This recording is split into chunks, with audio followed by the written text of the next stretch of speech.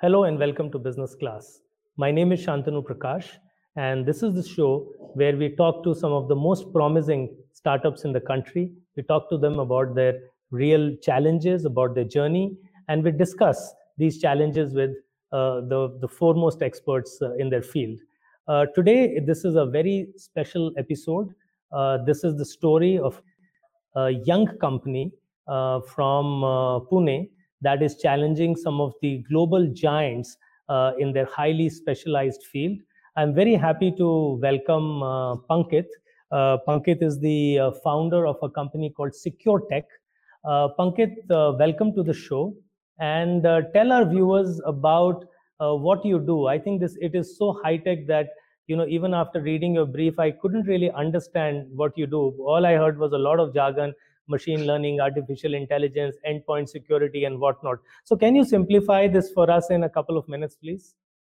I think sometimes just making it complex sounds very cool and sexy. So that's what you put all these jargons on. But leaving that aside, so we are an enterprise cybersecurity company.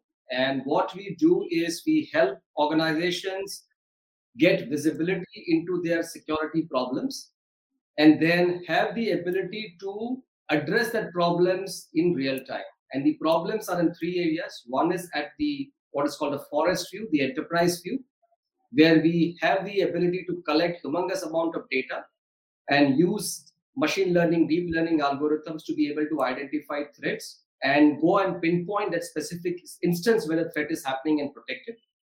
The second area that we work on is on the device, and device in this case being laptops and desktops and servers. And we have the ability to use, again, machine learning to be able to identify threats which are either fileless malwares or file-based malwares, and then use a capability that allows us to identify absolutely new threats that the world has not seen and protect the devices against that. The product does a lot of more things, but at a core, this is what it does.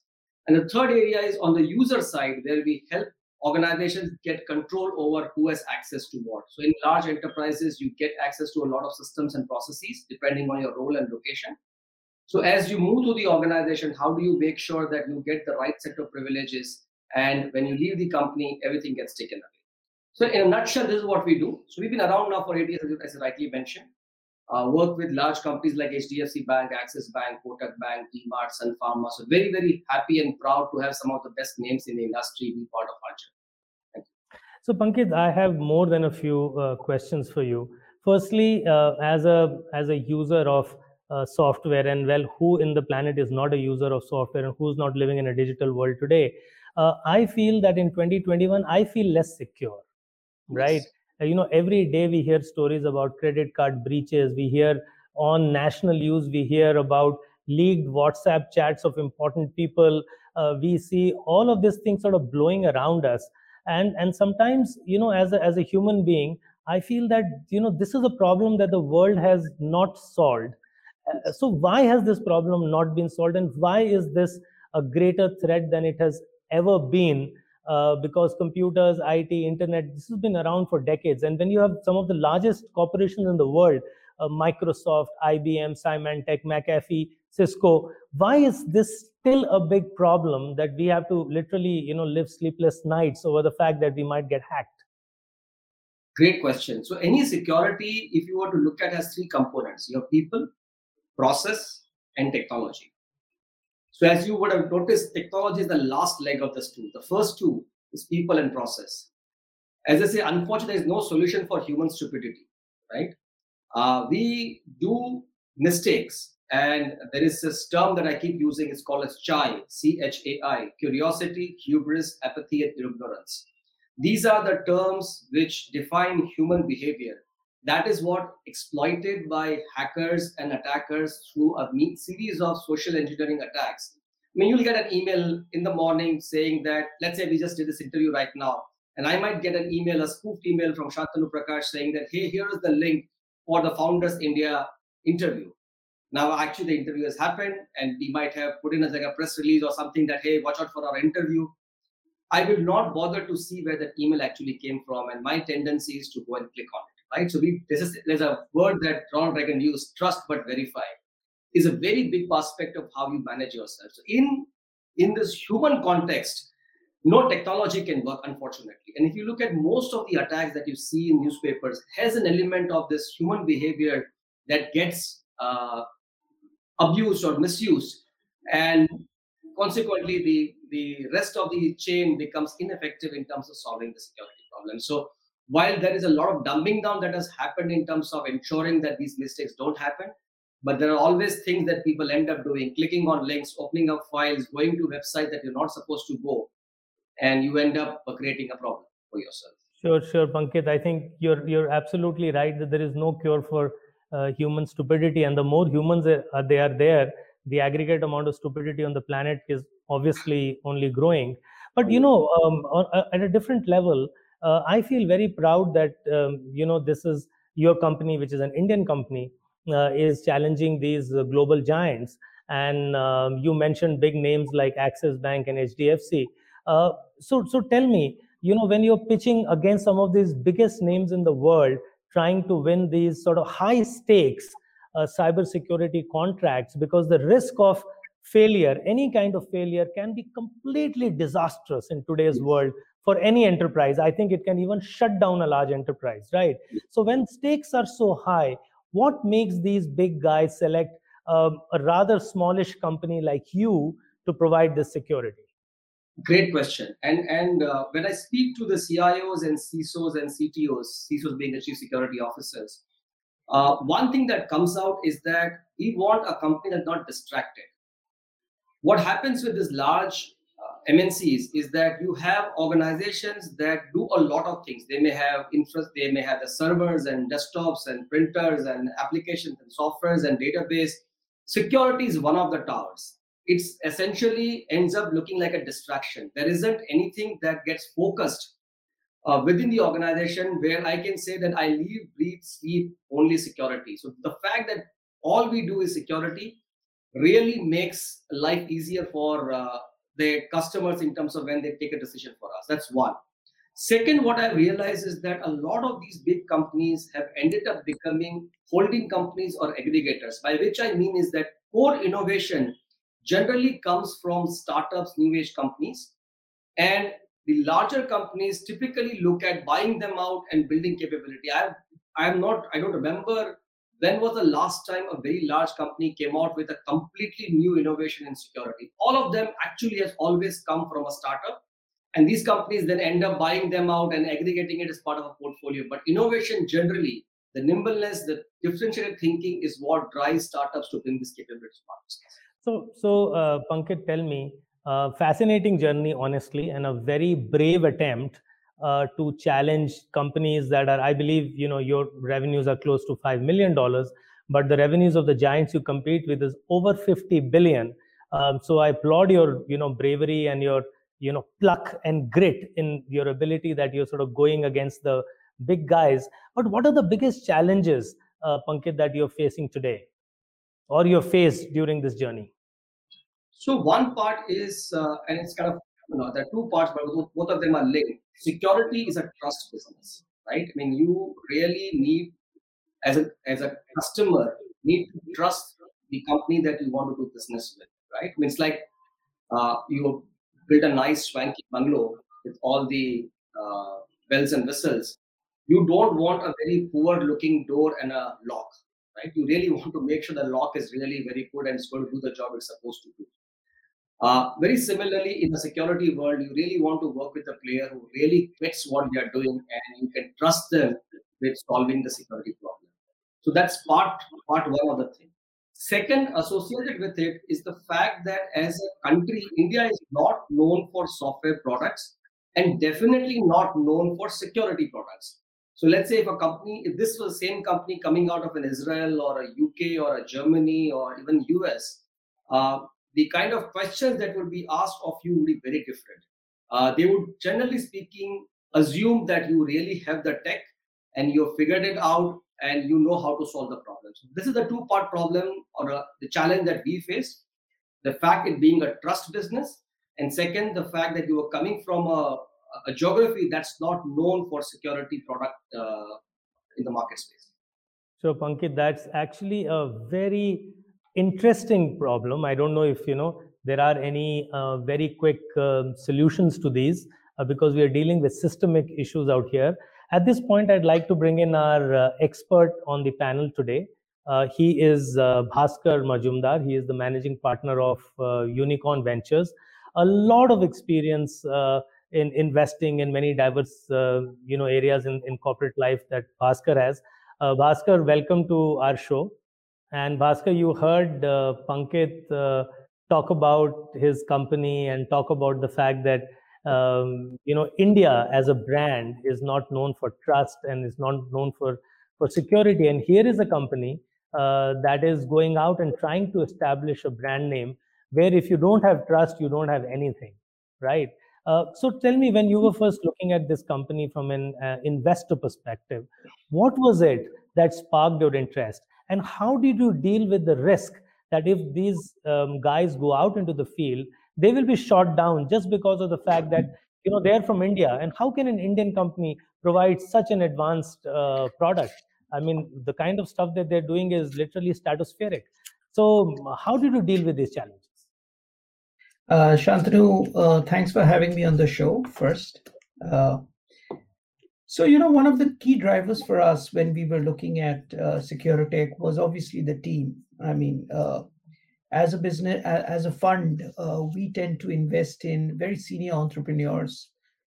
We tend to invest in entrepreneurs who had a very successful corporate life and now looking at the next innings. And honestly, Pankit and his co-founder Anand provided that with their years of experience in IT services, and Anand specifically in the security area. So, one of the key drivers for us was the team for us to invest in that. I think the way we looked at the business from a market perspective, personally, we have a view. And to some extent, we see that playing out. I think security, like Pankit very rightly said, is a very high trust business. And somewhere, while technology is a great leveler in the global context, it has also in today's context, become a divider of sorts. And every country, is looking at working with the global players, but also at the same time, seeing that they're able to create local players who would be able to take the might of the global players. And we are seeing that across sectors. I mean, without going into the politics of it, we are seeing what's happening in the B2C space within India, where the government is encouraging new players to come in. And we had a strong view that security is one such area where, while the large global players are there, from an Indian perspective itself, there was a need for an Indian large security player to come. So when we did invest in Securetek, we were very clear that the initial go-to-market strategy would primarily to be a leader within India per se. And I think that's where the approach of Securetek was, because everyone wanted to see local security solutions with the storage and everything else within India. And while that panned out, obviously some of the products that Securetek did and the marquee clients they signed up were also a strong potential for them to roll out in the international market. So having done well in the Indian context, they then started to roll out into the international market. So, that was a thesis with which we had invested. Coming back to your question, what if they did not succeed? I think, Shantanu, you've been in the game for long. I mean, it's the nature of what we do. We take bets on people. A lot of them do not succeed, but then we get on with it. But we were very confident, again, dependent upon the team that Pankit and Anand sort of brought together when we invested in them. So very interesting to hear you, Bhaskar, for you to lay down the thesis of how you looked at this. But that sort of raises for me a few very interesting dimensions of the issue. Firstly, as the world is getting more polarized, and not just about security, but about everything else, probably it is more heightened when we talk of security. There are political undertones to this. There are regulatory undertones to this. So we've seen what happened with Huawei, and because that comes from China, so people don't want to touch that company, or people don't want to buy an American product because the country has a certain kind of alignment and they feel there's a backdoor that's going to be there in every American product. Now, you said that your first sort of vision was that if this company can become a leader in India. Okay, and I find that very interesting because clearly you were aware of the fact that countries are getting ring fenced with regards to security. They're passing laws to ensure that data doesn't travel out of the country and so on and so forth. But that sort of brings me back to the question that do you think in areas like this, of course, I'm pretty sure that Securetech can dominate India and become like this big boy in India, but can they become a big boy in other countries of the world given this very polarized world that they live in? And if they were to do that, what kind of international expansion strategy will they have to create? Because we've seen in the past when companies want to go global, they do various things. They flip their structure, they open offices outside, they try to distance themselves away in some way from their country of origin. So, how are you as an investor looking at it? And also, Pulkit, this is also a question for you. How are you looking at it when you want to go from being a $5 million company to a $500 million company? I think all the things you've laid out, Shantanu, are very valid. I mean, from a business perspective per se, obviously, Securetech has already opened an office in the US and looking at opening in one or two other regions. And again, like every other domain, there is deep security and there is light touch security, if you will. So I'm sure the light touch security, which is more from the enterprise side, Securetech is already rolling it out in the US, and they will look at rolling it out in the other countries also. There would necessarily be local structures, local companies, local management over there.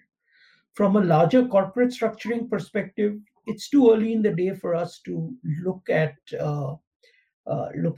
whether we remain an Indian company with overseas offices or we flip the structure into an international company and what we do. But we are strategically looking at a whole lot of factors as we speak. Again, a very moot point which you had raised earlier on, Shantanu, was the fact that India has always been seen, lack of any other word, I'm just saying the sweatshop for the IT services.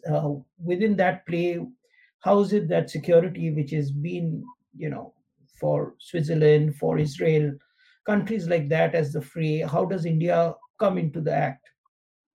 I think slowly where the Indian IT services companies are not just Securetech, but the whole host that we are looking at them, we are seeing, there is a very strong feeling in the international customer as well as in the international investor base, where they are looking at the next gen of Indian IT services companies. And they clearly see, and we are seeing that happen in SaaS-based companies. Earlier, people couldn't believe that SaaS companies could scale up out of India because that itself was the basic antithesis of the, time material costs that Indian IT services were used for. But we are seeing the huge scale up that is happening in the SaaS companies. And while SaaS companies still tend to remain generalists, I think now the niches have also started to move up. And that's where we see Securetech taking a lead in this direction. Sure. Pankit, you would like to comment on this? Yeah, so for us, proving ourselves in India and going global was always part of our strategy.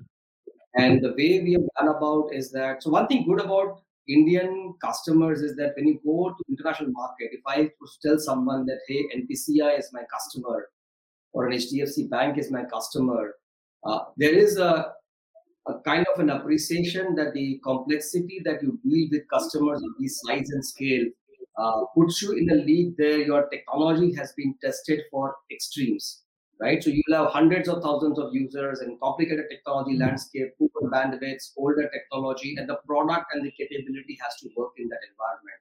So as they say, if you can drive in India, you can drive almost anywhere else. You can make the technology work in India, you can make the technology work anywhere else, right? So that's one part. Second part we wanted to make sure is that I had spoken about trust and credibility. That comes when you become part of a larger ecosystem. So we work with, let's say, our benchmarking agencies that benchmark our product are US based. We pay top dollar to get our products benchmarked. We work with analysts who really are top of the line in the world security ecosystems, who give us input on our products and capability and write about us. We have selected as our distributors and partners some of the largest international names who have credibility in the market space. So these are things that you do to get the market to feel that this company not only has a good product and has done it well in India, there are other agencies that have independently looked at it, vetted it, and have rated it the way it's supposed to be rated in the market space. So since we've spoken a bit about India and the country brand, and country brands are extremely important in not just in IT but in almost every other sectors. If you're buying a watch, we think if it's made in Switzerland, it's priced double of something which is probably as good quality, which may be made in Malaysia or Japan and so on. We've seen that all around, and our brains are wired in a certain way because countries create brands over literally hundreds of years of how the country conducts itself in international markets. So what do you think we should be doing as a country sort of to lay down these foundations? Because you're one of the very few companies that are doing such high-tech products, but you're not going to be the last. There's going to be a horde of people who are going to be inspired by your success and create other extremely high-tech companies in areas where only the big boys are playing tomorrow. So what would you be advice to entrepreneurs and advice to the planners and administrators of our country? What do you think we need to do to get the India brand to be different from where it is today? So let me talk about the Israel experience. We traveled to Israel in 2017 or 18, I forget. Yeah, I think 17, if I'm not mistaken. We traveled to Israel and as part of a CII delegation, and it was meant for cybersecurity alone. So we had actually gone and seen the entire ecosystem that exists there, the startups, universities, investors, government bodies. A very interesting philosophy that was discussed there is the way it works is that an idea gets germinated in a university under a professor and a couple of kids. And these guys then are required to go and pitch to a set of investors who are kind of quasi-government, aligned to government, or work aligned to government. But there is like a body of a national stature where you go and pitch the idea.